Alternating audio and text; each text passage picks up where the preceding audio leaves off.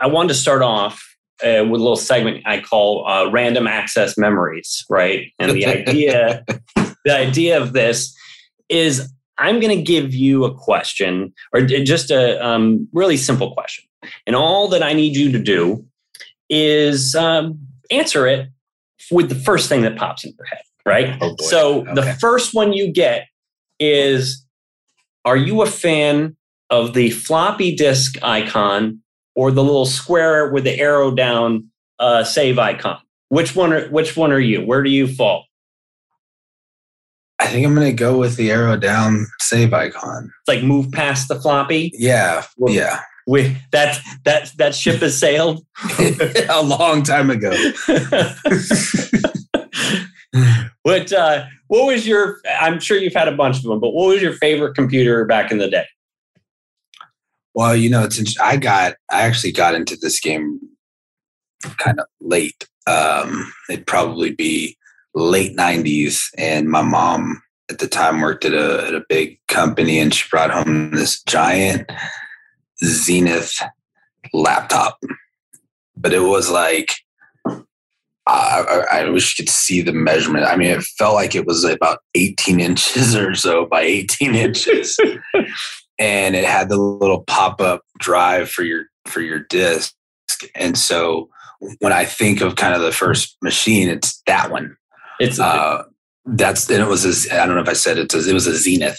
You know, I love about Zenith is the back in the day logo on it with the giant Z. Mm-hmm. That was you're like, yeah, all right, I can use this one. All right, that's a good one. I like that. That's a good spot. Now, are you more of a software or hardware guy? So my background is actually in networking. So I realized very quickly that I was not going to be a developer in any way, shape, or form. In fact, I guess at the time, mine goes back to like you're talking Visual Basic, maybe. So it was a while ago, but not nearly as far back as some others. And just the idea of going through the code and figuring out what you did wrong, that wasn't for me. And so that was just part of the process of going through networking and getting everything talking and bringing all the different resources together. That's really what got me into IT.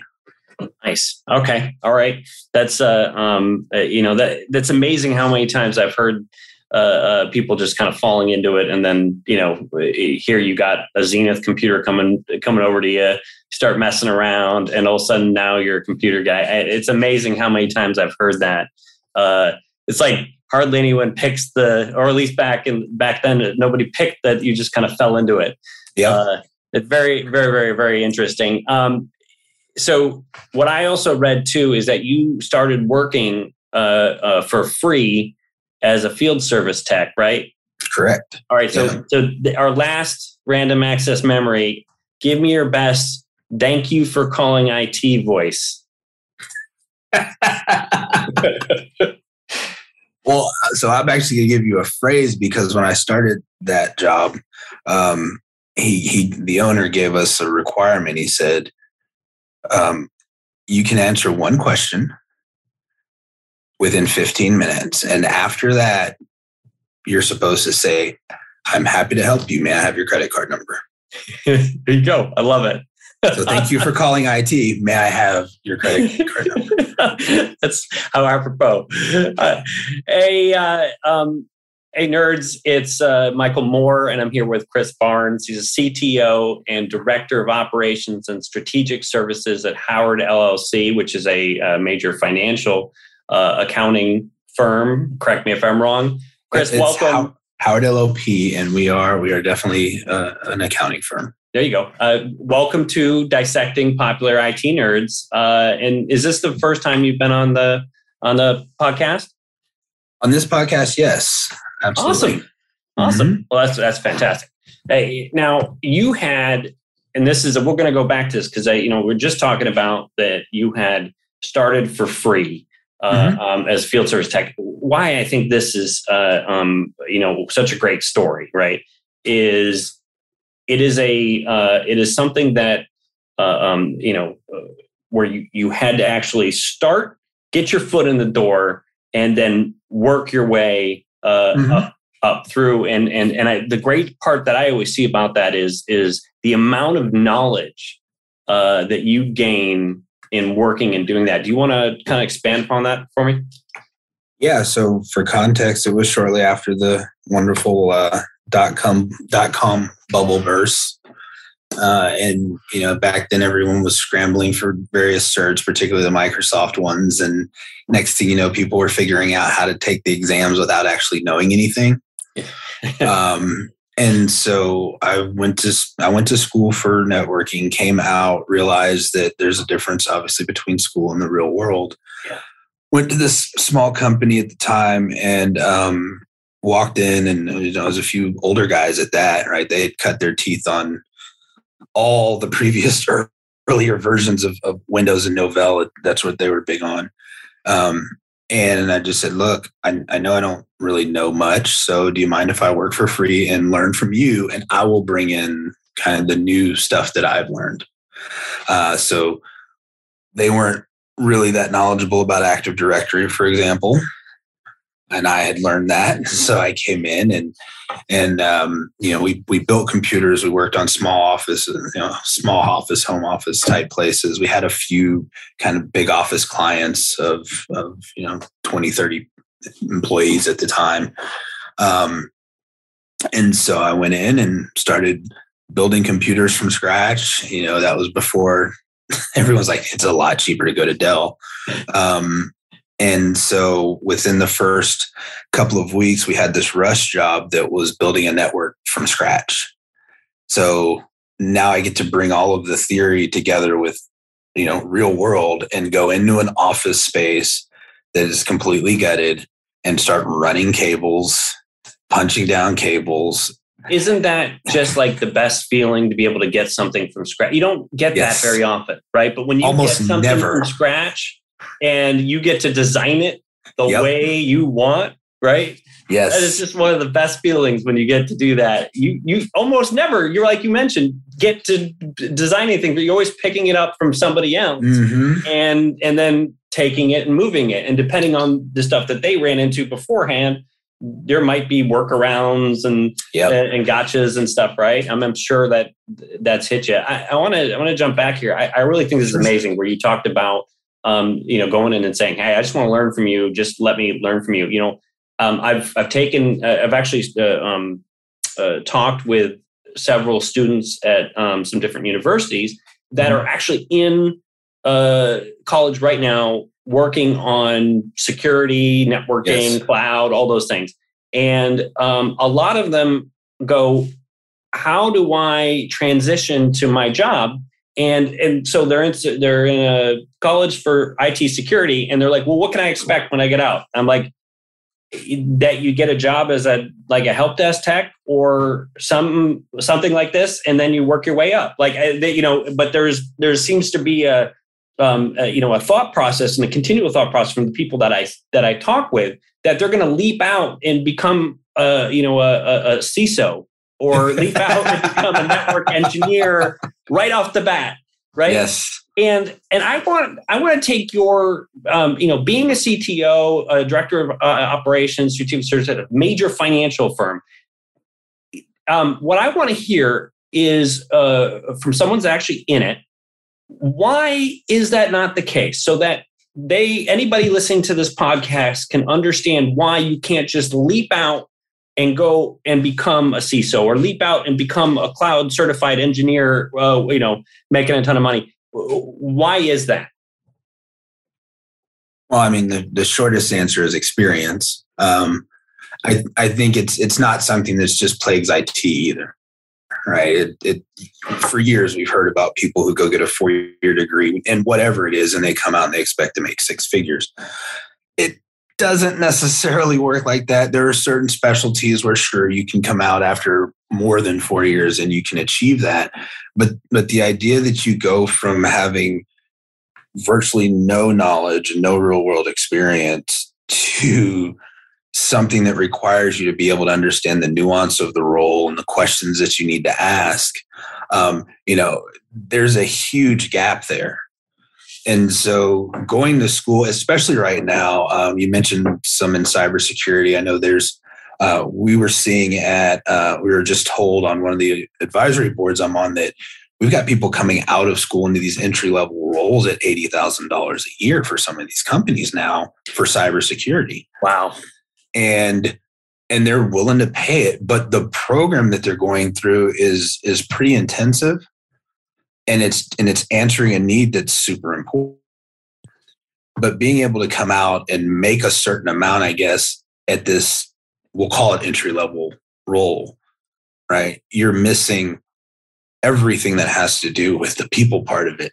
And that's the hardest part, right? Okay, you start talking about CISOs and whatnot. You got to be able to deal with the politics. You got to be able to deal with your team. You got to, and I don't know if you ever noticed, but IT professionals don't tend to be that people-centric, let's say, right? So this is great. I love this. So, and let's take it from this angle. What would you have missed out on had you gone straight out of school right into your current job? What experience would you have missed out on if that were the case? Oh, it's clearly the ability to shape your thinking. So I'll even go back to that very first job. While I was there, we cycled through, I want to say 2 or 3 sort of corporate IT people, right? They left a corporate gig, came in, and they may have had an MCSE or whatever, but they didn't know how to troubleshoot. They didn't know how to ask certain questions to try to dig down and figure out what the root cause was, and then know when to shut off the troubleshooting process and pull out kind of the elephant gun, if you will, at the time, which was a reinstall, before you've eaten up all of this time and you're going to go try to build a customer for it. Yeah. Yep. And so learning how to think in a way that helps you either progress to the solution or realize when to ask for help, or realize that you're just not going to get there and now it's time to take a more drastic step. I think I would have missed all of that if I had gone even from school to the second job I had. Yep. Chris, it's a great answer. And not only that, I love what you just said about knowing when to ask for help, right? Mm-hmm. I kind of always tell people in IT that if you come to me and you say, yeah, I know I'm great at IT, I know all there is to know at IT, I'm going, then you don't know anything about IT. Because any IT any IT person that will talk to you would tell you, they will say, hey, I don't know everything there is to know about IT. I know this is my spot. This is where I go. And, and there's pieces that people are going to be great at. There's other pieces that's not going to be great at. And it's such a good point to bring up and say is that knowing when to ask for help. And that's okay. That's okay to do. It's completely okay to do. Yeah, you have to. I mean, I still get intimidated in a room full of senior IT people, right?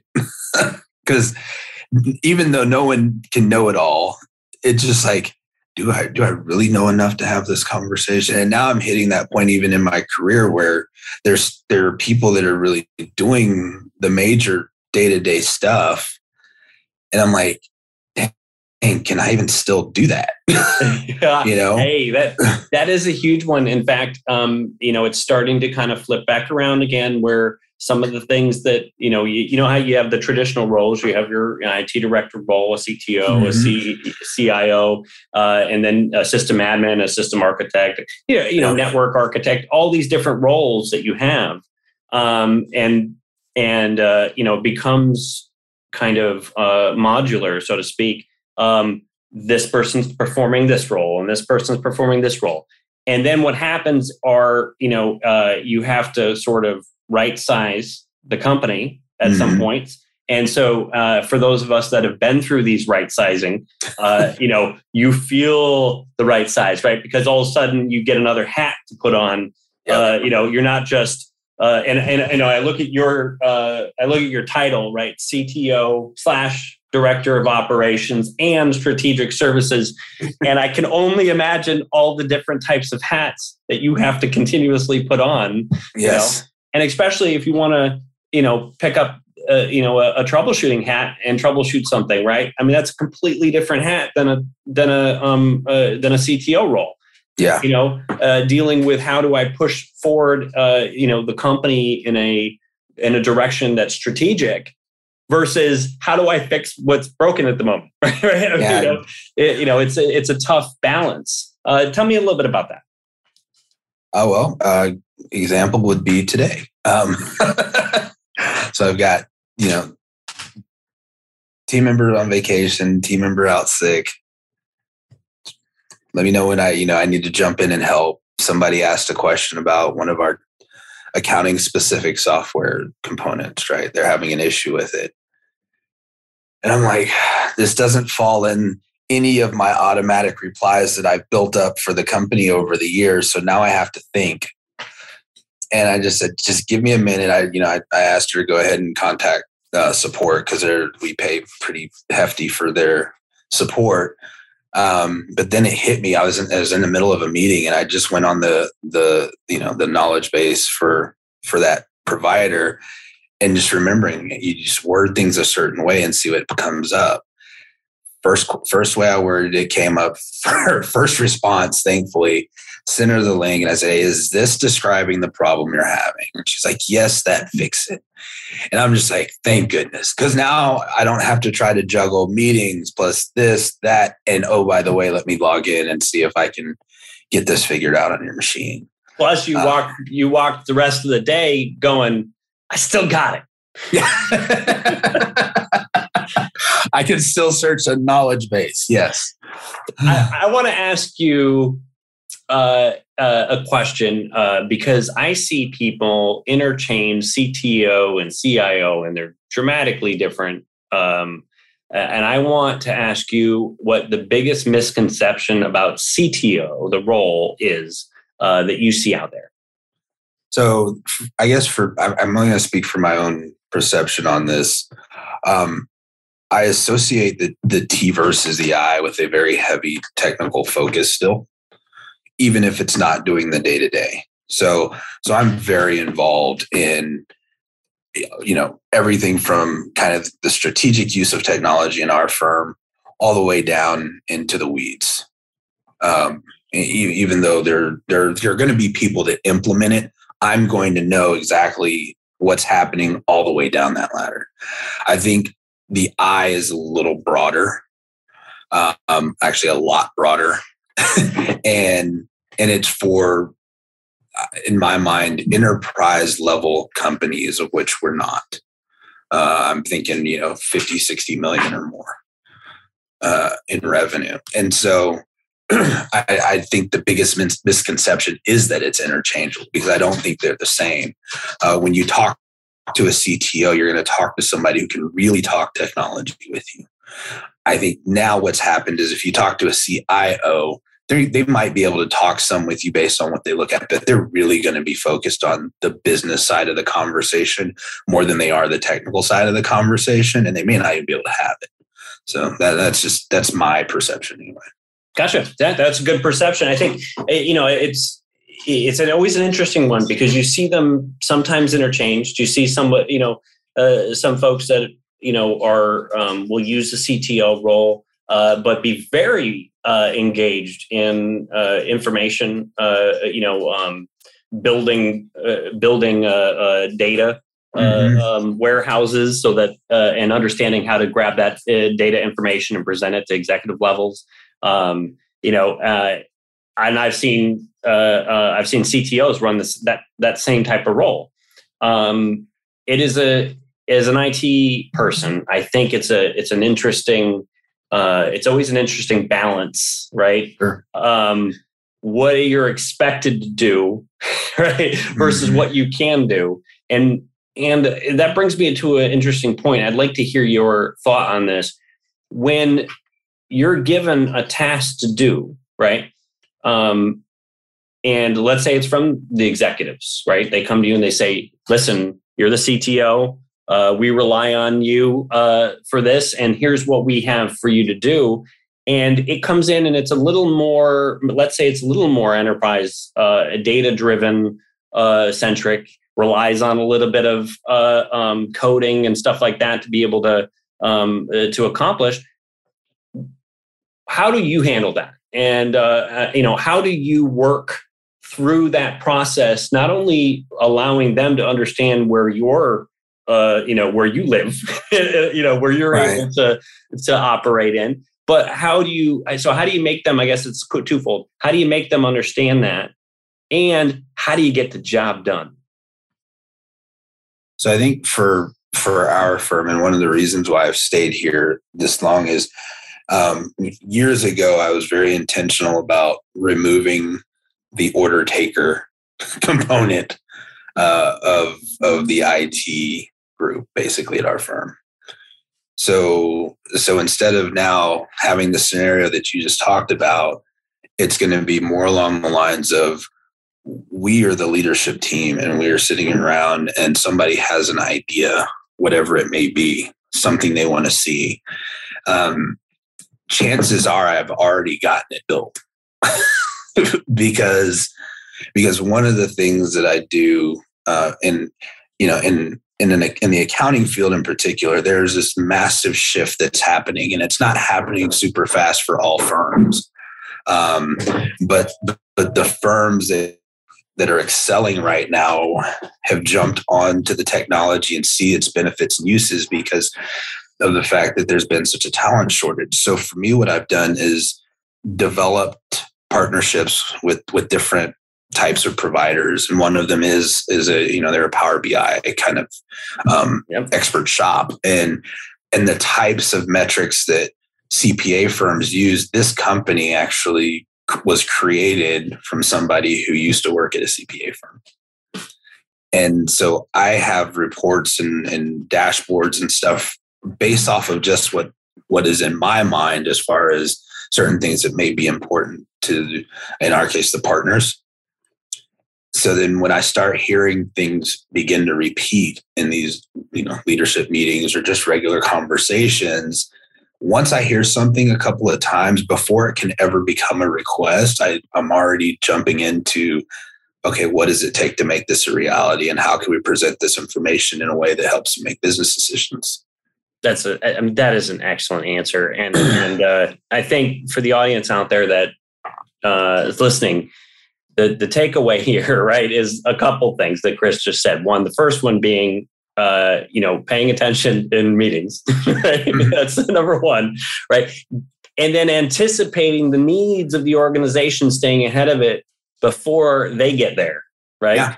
And that, we can tie this back to, the why you can't just jump out of school and go right to this, right to the spot, right? Because that anticipation of the needs of a company only comes with, the continued not getting the expectation done up the first time, and then going, well, next time I'll have that written down, and that's when you start to anticipate. Oh, you know what? I've heard this a couple times. I love this. I've heard this a couple times. I'm writing this down. I'm going to know it before they ask me about it. Right? Yep. Yeah. That's fantastic. That's a great response. And it's amazing. We could tie it back into both conversations right there. Let me ask you a question. Remote, hybrid, in-person, does it matter anymore? Or what's the thought process on that? I mean, I like to hear this from other people, especially CTOs, because I don't know if you get your feed in with the news, right? And it's just one article after another on this subject, and they're all contradicting each other. Right. What's your thought on this? Okay, so what I'm going to say is not necessarily the views of the firm. Right. And that's make a distinction. Yeah. I want to know, and let me rephrase too, so we can make it easier for you to answer this question, right? From a technology perspective, right? From a productivity perspective, looking at it in both those realms, right? Mm-hmm. And not looking at anything else. is there a reason, a technological reason or a productivity reason from from getting things done using technology? Does it matter anymore? Remote, on-site, hybrid, does it matter? So the short answer is no. Even though I will say it depends, because there just are certain roles where a lot is lost when you're not in person. Mm-hmm. Can that be overcome? I think to a large degree it can. But as we were talking about earlier, moving from basically from college to a leadership position, let's just say, and how heavily that requires you to interact with people and build relationships, especially if you're trying to develop other leaders, not just sort of oversee doers and tasks, right? Mm-hmm. I think there's some element in support for the idea that being able to be in person in some capacity on a regular cadence is hugely important. But go ahead. No, what I was going to say is, just so we don't lose this thought, to rephrase, essentially a big thing that we're losing is coaching. Mm-hmm. Coaching. That's where we lose. Yeah. I can say, hey, do this task, come back when you're done, do this project, come back, let me know if you have any problems, all this type of thing. But the coaching and helping somebody learn how to do that and get better at it and work at it, that's what you're saying we may be missing from a remote piece. The coaching and the connection. I mean, you can only play so many, games or have so many virtual happy hours, right? Before it's like, okay, here's another one. There's just a difference. Having said that, though, I think that one of the things that I tell the teams that I support now, because it's not outside of IT, right? It's not just IT anymore. I don't care where you work from. As long as the stuff that needs to get done gets done, as long as you do what you say you're going to do, and nobody gets any surprise balls dropped, that you're responsible for. Yep. Knock yourself out. You want to work from Tahiti? If they've got a good internet connection, knock yourself out. I wonder if they do have a good internet connection in Tahiti. Yeah, I have no idea, but even as a firm, we are hiring. It's a hybrid environment. There's no mandate to come back to the office. The caveat is as you move up in your responsibilities and management and leadership, your accessibility matters, right? Because your technical skills we know about. That's why you've gotten to where you've gotten to. But now you're in a position where you've got to develop people, because every industry is dealing with the talent shortage, so to speak. All right, getting people to come in and stay at your company.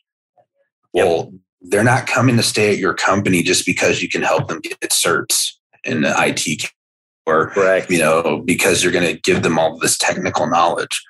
They're staying at your company because they have a sense of belonging. They see the vision of the firm and they see how they can grow along with the company.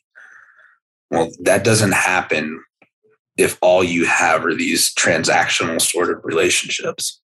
Yeah, I think you did a great job kind of explaining that. And I think it's really important to stress that there's a culture that happens when people are together and working on things and pushing the company forward. And either we need to figure out how to do that remotely, or we need to join a model that'll assist with being able to do that in a fashion that's more of a hybrid fashion. I love that answer.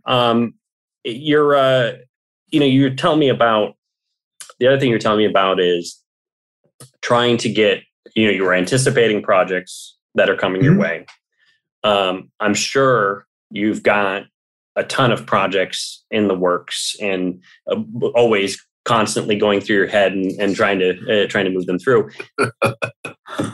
One of the things that always pops up when I talk to, and in fact, they even give, when I talk to college students, in fact, they even give these like a whole class on project management.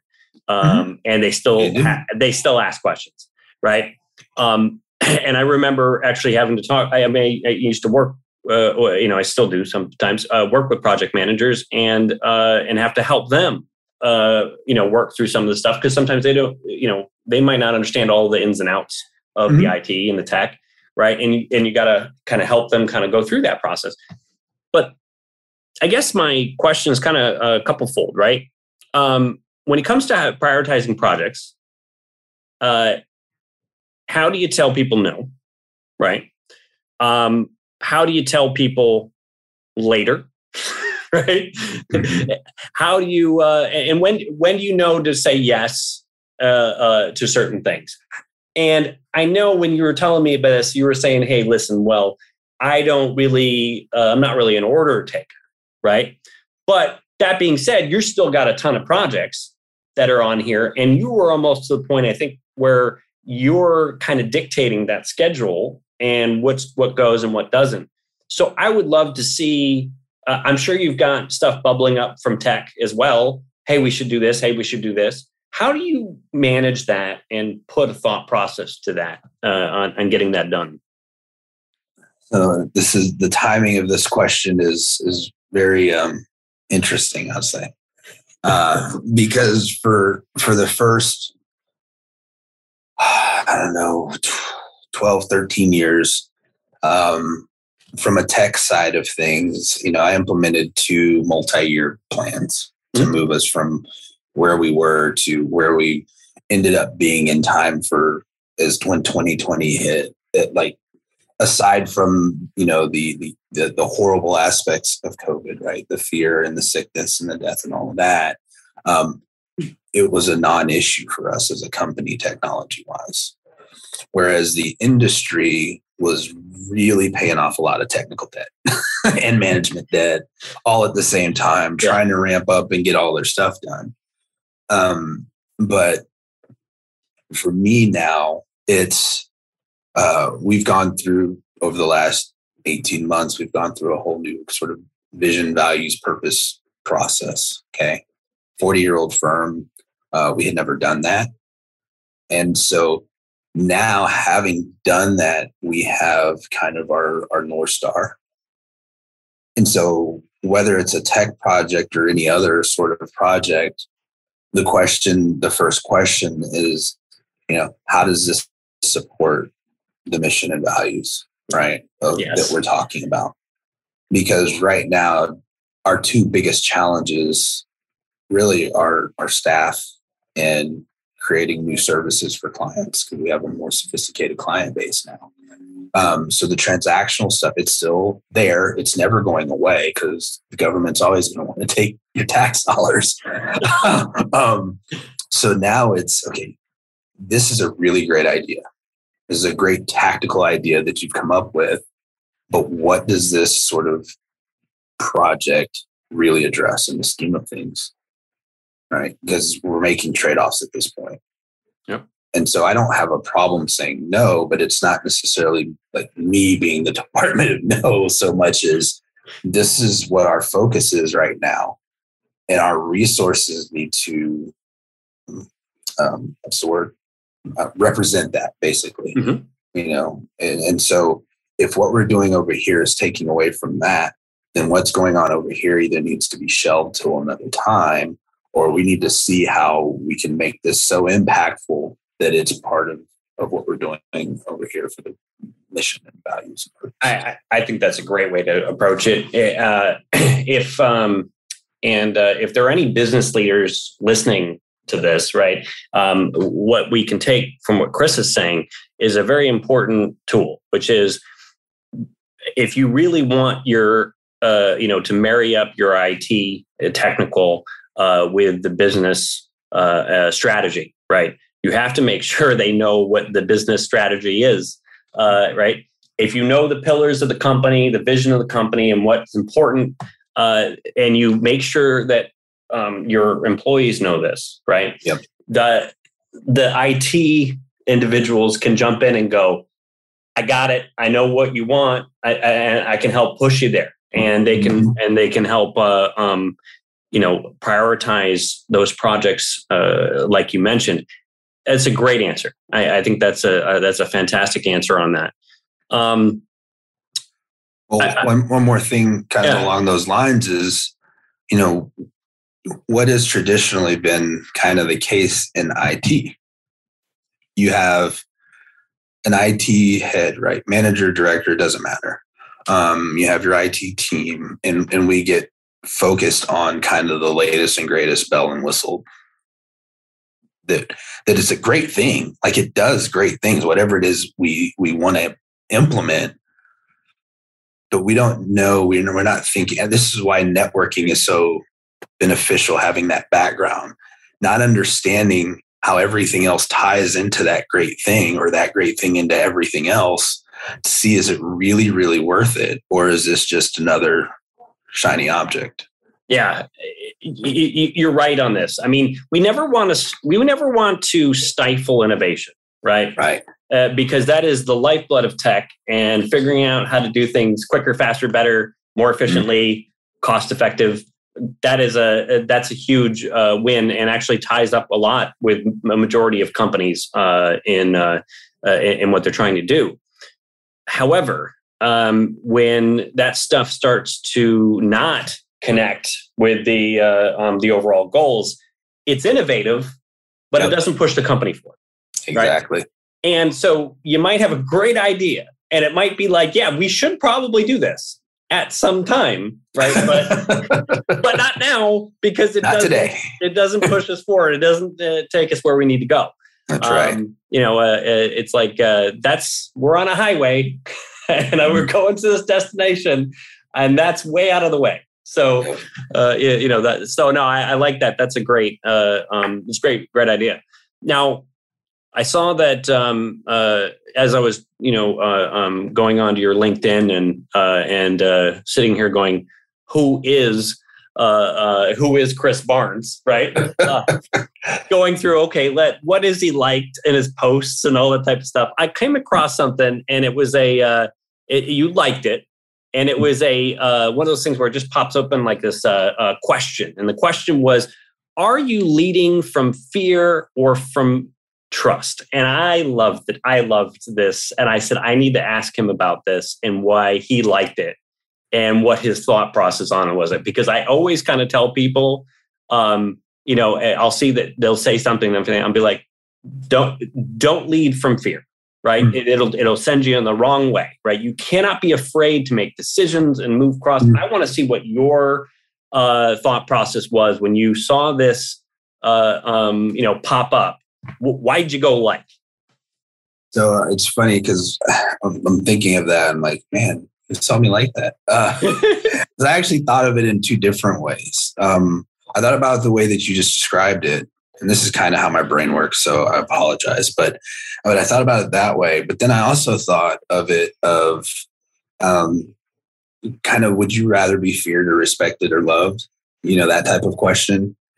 And if you're leading in a way that you're really using more of that positional power and it's kind of intimidating to people, or are you trusting people to do what they can do and helping them to elevate to that level? So I thought about it in both ways. And so that I liked it either way. And that's basically why it wasn't super deep. But going back to the point that you made, yes, the beginning of my career was all about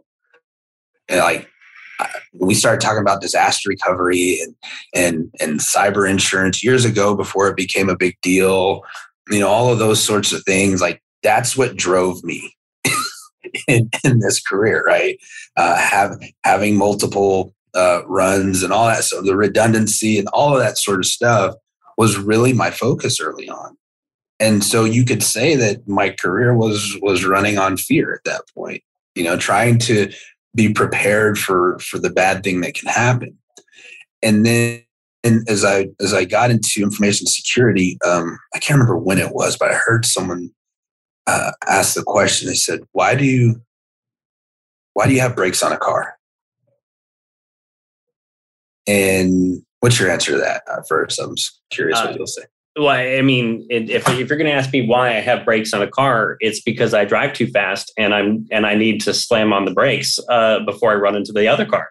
That's that's what I would tell you. Don't tell my insurance company that, but yes. As long as they're not listening, you're good. Because the answer he got was so you can stop, and that's kind of what you just said. But you actually kind of gave both answers, because he said no, it's so you can go as fast as you want. I mean, that's true. That's true, because if you can't stop, right? You would slow down a lot quicker. Yeah. Yeah. And the idea is that in that context, it was that, information security, cybersecurity was not supposed to be an inhibitor, right? Just like in years before that, IT was called the Department of No before that. And it's like technology is supposed to be an enabler, not an inhibitor. Yeah, exactly. And so when I think about kind of that quote, in light of that, it's the idea that we're trying to open up things in such a way as to not just support the business, but propel the business. And the only way you do that as a leader is you got to get people galvanized around you, that they trust your leadership, you trust yourself, and you trust them. Kind of the speed of trust sort of thing, to where the company can take off. And it doesn't mean you're just going all crazy and you have no controls in place, right? But at the same time, it means that, I'm not even going to say necessarily a balance, but it means that there's a recognition of the need for certain things like brakes, but the brakes aren't the focus. Yep. So. No, I think that's great. And you hit up on another part of this too, which was you have an accelerate, and it's been accelerating. At least it feels like that to me. IT keeps getting quicker and quicker and quicker, right? Yep. Sometimes to the point where I start a project and I'm like, well, we're past that now. We don't even need to do that. Let's just replace this. Like, let's just move on and use this now, because we've moved past the point of even needing this project because it's waited too long, right? Yep. And you get those sometimes, those pieces, because of this very, very fast. So having brakes is a very good point. And we can even attribute some of those brakes. And I know you've got a very, very strong security background, right? And we can even attribute some of those brakes, I think, right, to controls, security controls, right? Mm-hmm. So that if we do start to run off the rails, that's what the security controls rein us back in. Yeah. What is your thought on that from a security standpoint? Because, when you go to implement security in an organization, you are more than likely going to slow them down in some regard. Right, because that's kind of there's put in a change management. You're going to slow people down. But I did have a conversation with somebody else who talked to me about while they were slowing down, that they were also optimizing as well to make up for the parts that did slow down. Sure. What's your gauge on that? I mean, your experience, and if you could talk through some of that on what you've run into. Yeah, I guess without being too terribly specific about any organization that I've been in either. So we have IT services and just consultants as well. And I've gone through different phases, right? Early on, it's like, okay, we've got to do this, we've got to do this, we've got to do this.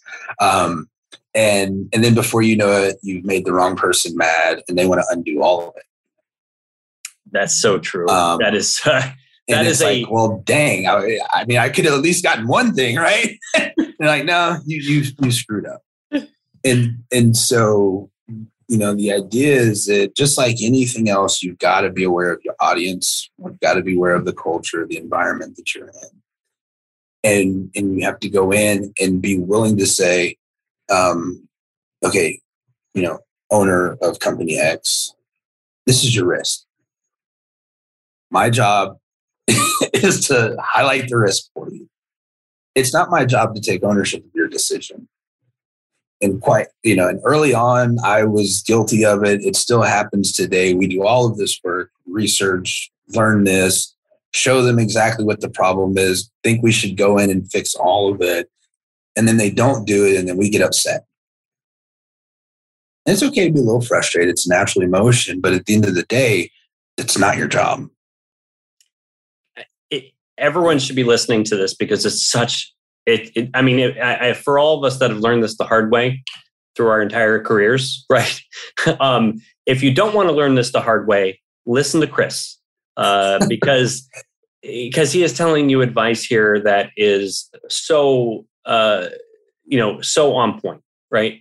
If you try to take ownership of the entire security of an organization and think that it's your complete job to do that, and that they have to make sure that they do everything the way that NIST writes it and all that stuff, you are going to fail. Yes. You have to take in the business considerations, and the way I look at it is, and Chris, it's almost like you and I are on the same page on this, like, right off the bat. It is not my job to make the business decisions when it comes to security. It is my job and your job to show people, here are your risks. Here, not only are your risks, here is how you prioritize those risks. Here's ones that have high impact. Here's ones that may not have high impact, but they may happen more often than others, right? And based on all of this, if this happens, it's going to cost you this, right? Mm-hmm. It may be money, it may be PR, it may be something else, right? It may be, yeah. So if and there's some things in security that you can't wiggle room with, right? Obviously, there's some things. This is a rule, you need to follow it, move on. But there's other things that are there. They let you kind of set up what you want to do, and they say, well, here's the groundwork. But you have to kind of tailor it to the business. And this is where you have, you go to a company and you say, you're not, you're not in where we need to be on this. And we need to make a decision. And whether or not that's a business decision to set this on the shelf and tackle it later, and we document that and document it. Right? Yes. Right. Or move on. I think this is great. This is a great piece, and your advice out there to individuals newly starting here, or people that just are going into the security realm. They're going to hit this, right? This is something they're 100% going to hit. And how do you handle it? Super frustrated. You're going to be super frustrated. I think one of the things that I ended up learning fairly quickly was there's actually a lot you can do kind of in the background that increases the security posture, or even if you're looking at kind of general technology wise, getting them on a better technology foundation. There's a lot of stuff you can do without impacting anyone. Now, the caveat to that is if you're going, first of all, if it's 2022 and you walk into an organization and doing absolutely nothing for security and they're still on Windows 98, you got a problem. There's nothing you can do about that. You're going to impact the business. People are going to be mad at you all day long. But I'll just go back to, it's been a lot of years at this point, but just the introduction of something as simple as MFA. Yeah. And I'm talking years ago, not when it was on everything like it is now. That was a big change.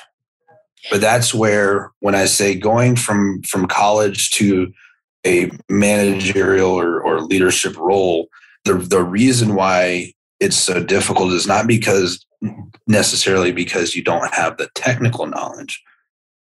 You most likely haven't figured out how to have that conversation with the other managers, partners, business owners in a way that they understand what you're saying and are willing to sign off on it.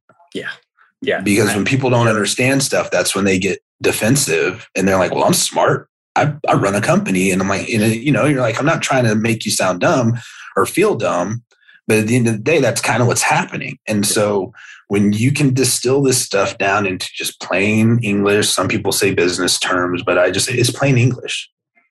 Now, today you'll have a lot easier time doing it than you did 10 years ago, 12 years ago, because it's on everything and everybody gets it now. Their banks have made them upset. Their cable companies made them upset. You got to use 2-factor on everything, or multi-factor on everything. And so now they get it.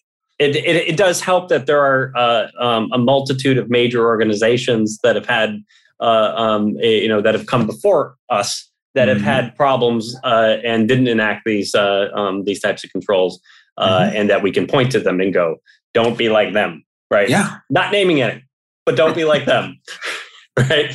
No, this is great, and this is a big deal. Now, I would like to end on this note, because I absolutely loved, again, as I was stalking your profile, Chris. Thanks for stalking me. Yeah, this has been fun, and it's gone by really quickly. So it says you put a note on your profile. It says, I believe that people will follow you when you give them a reason to, and I work to do that every day. Now, I love this quote, but I want the others to really understand it and understand its power. Right? Can you elaborate on this quote and give us a good finale here, and for the audience, so they understand why this is such a powerful quote? Well, so I think leadership is about process, which sounds weird because you think people here, but it's a daily process. Someone that I follow quite a bit, John Maxwell, he talks about, he says leadership happens daily, not in a day.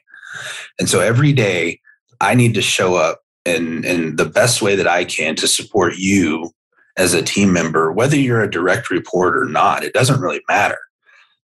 Because the end of the day, again, John Maxwell, he says, if you call yourself a leader and nobody's following you, you're just taking a walk. Right?